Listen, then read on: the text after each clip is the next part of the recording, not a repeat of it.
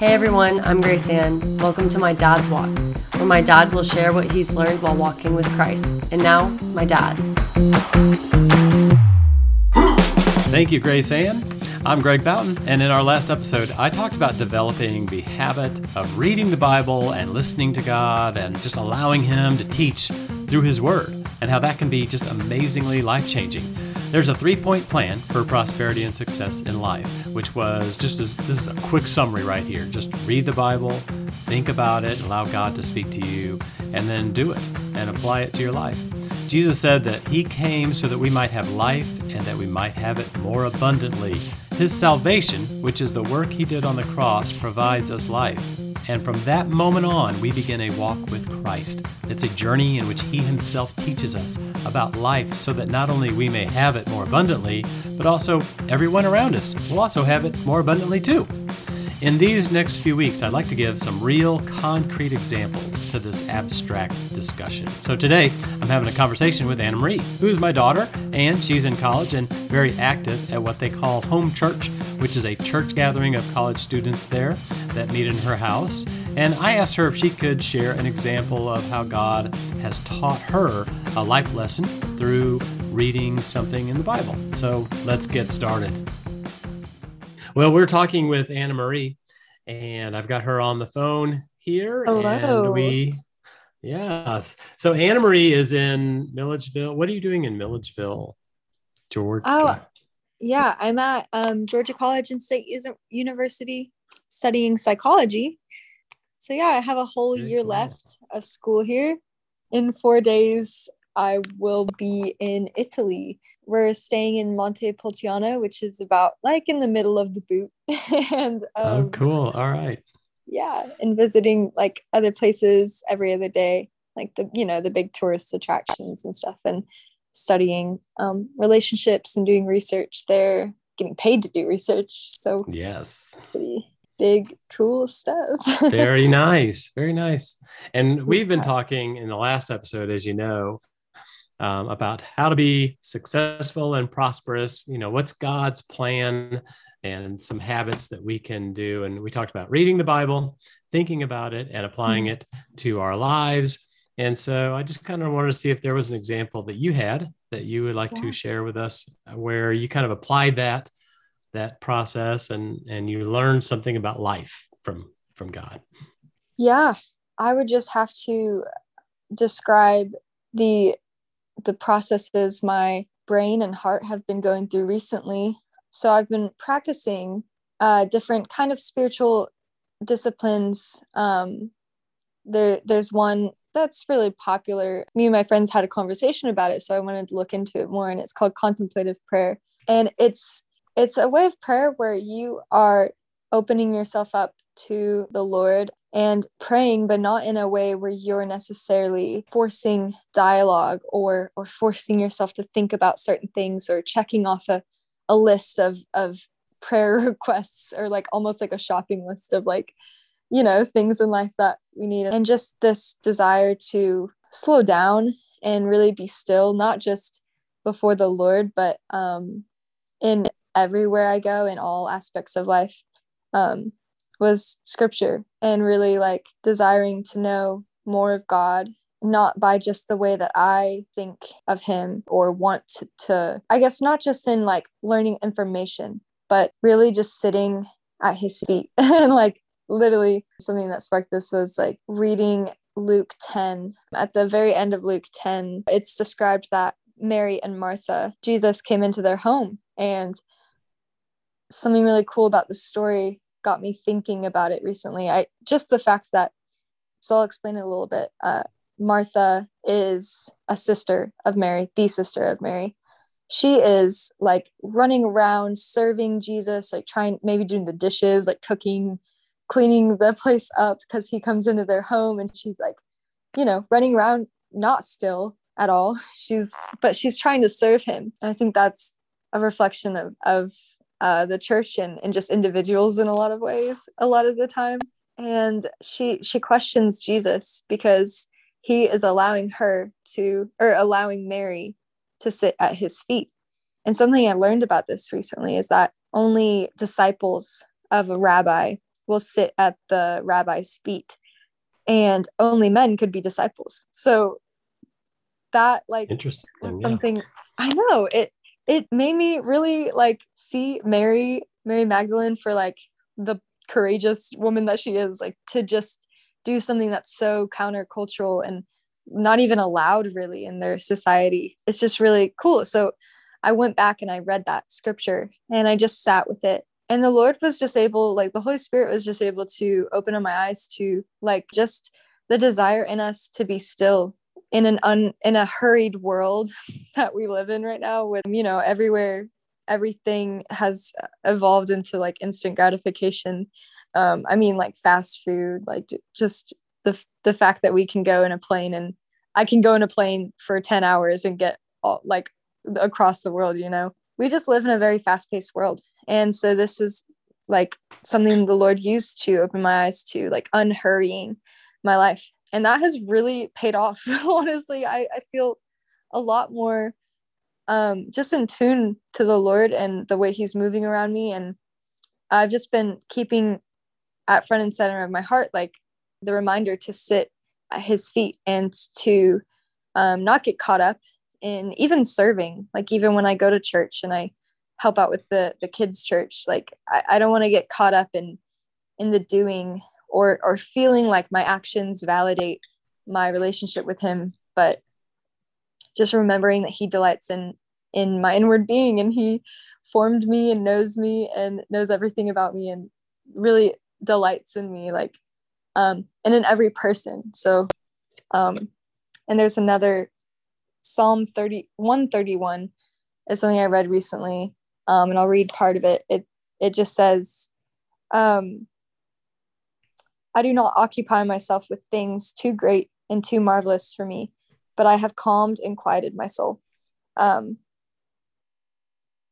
that's just so beautiful. Like that's just really spoken to me about, yeah, just the value of stillness, and it's helped me see like contemplative prayer for like what it is, like just being like stilling and quieting my soul so I can really see just more of the Lord and just appreciate the wonders and mysteries of Christ, like that I don't have to know, and I don't have to say, spit out all the information during prayer, you know, like I can just rest. And I've been meeting him in that place of rest recently. So wow, yeah, that's really great. I like that. That contemplative prayer, just being still, yes. like learning how to be still. Mm-hmm. Just as, was it Mary yeah, it was Mm-hmm. Mary who was sitting at his feet, right? Just Yes. being still like that and slowing down, and I like that a lot. It's interesting the point you made about only men were allowed to sit at the feet of the rabbi, only the disciples. And Mary is like, well, I'm a disciple because Jesus said I am. You know, Yep. she wasn't one of the 12, right? But he Mm-hmm. had disciples. He had people who would learn from him. And she was definitely one of those who was willing to sit and to slow down and to listen. It's very Yeah. good. That's important. Yeah. And I wasn't really necessarily reading from the text there, but something too I just want to point out about this section. It's Luke 10 verses 38 through 42. Something really interesting. In verse 40, it says, "But Martha was distracted with much serving." And then the Lord told her, "You are anxious and troubled about many things, but one thing is necessary. And Mary has chosen the good portion, which will not be taken away from her." And just brings up like the word distraction is so powerful, like I said, in just a fast-paced world. Not only is it fast-paced, but everything is fighting for our attention.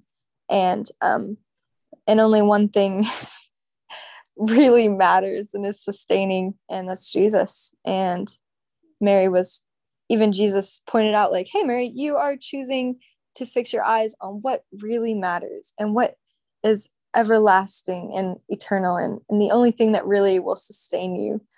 So good job, Mary. Wow, But yeah. I like that a lot. And you mentioned also something that kind of got me thinking, was that it's easy for the church or for us to get so involved in service, which is good. I mean, we need to be involved in Mm-hmm. service.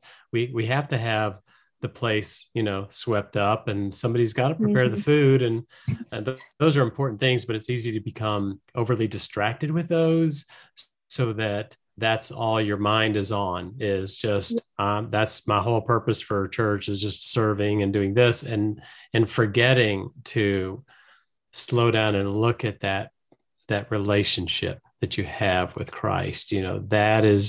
That is the main reason. And then all of our service kind of flows out of that relationship there. So that's really good. I like that. When you were speaking, it reminded me of like Jesus saying that rivers of living water will flow out of us. So if it's feeling like you're pulling from a well and you're getting burnt out of your service, that's kind of a sign, that like a red flag, like, hey, you need to rest and to sit at his feet for a bit. Just let your soul rest there. And that's just a fruit that can come from like getting distracted with serving, like, but serving is a wonderful thing. I'm so glad there's so many people that understand that and are willing to like lay down their lives for the church and for others. Thank you so much. Of course. That's I really have loved being on. Thank you for inviting me on to here.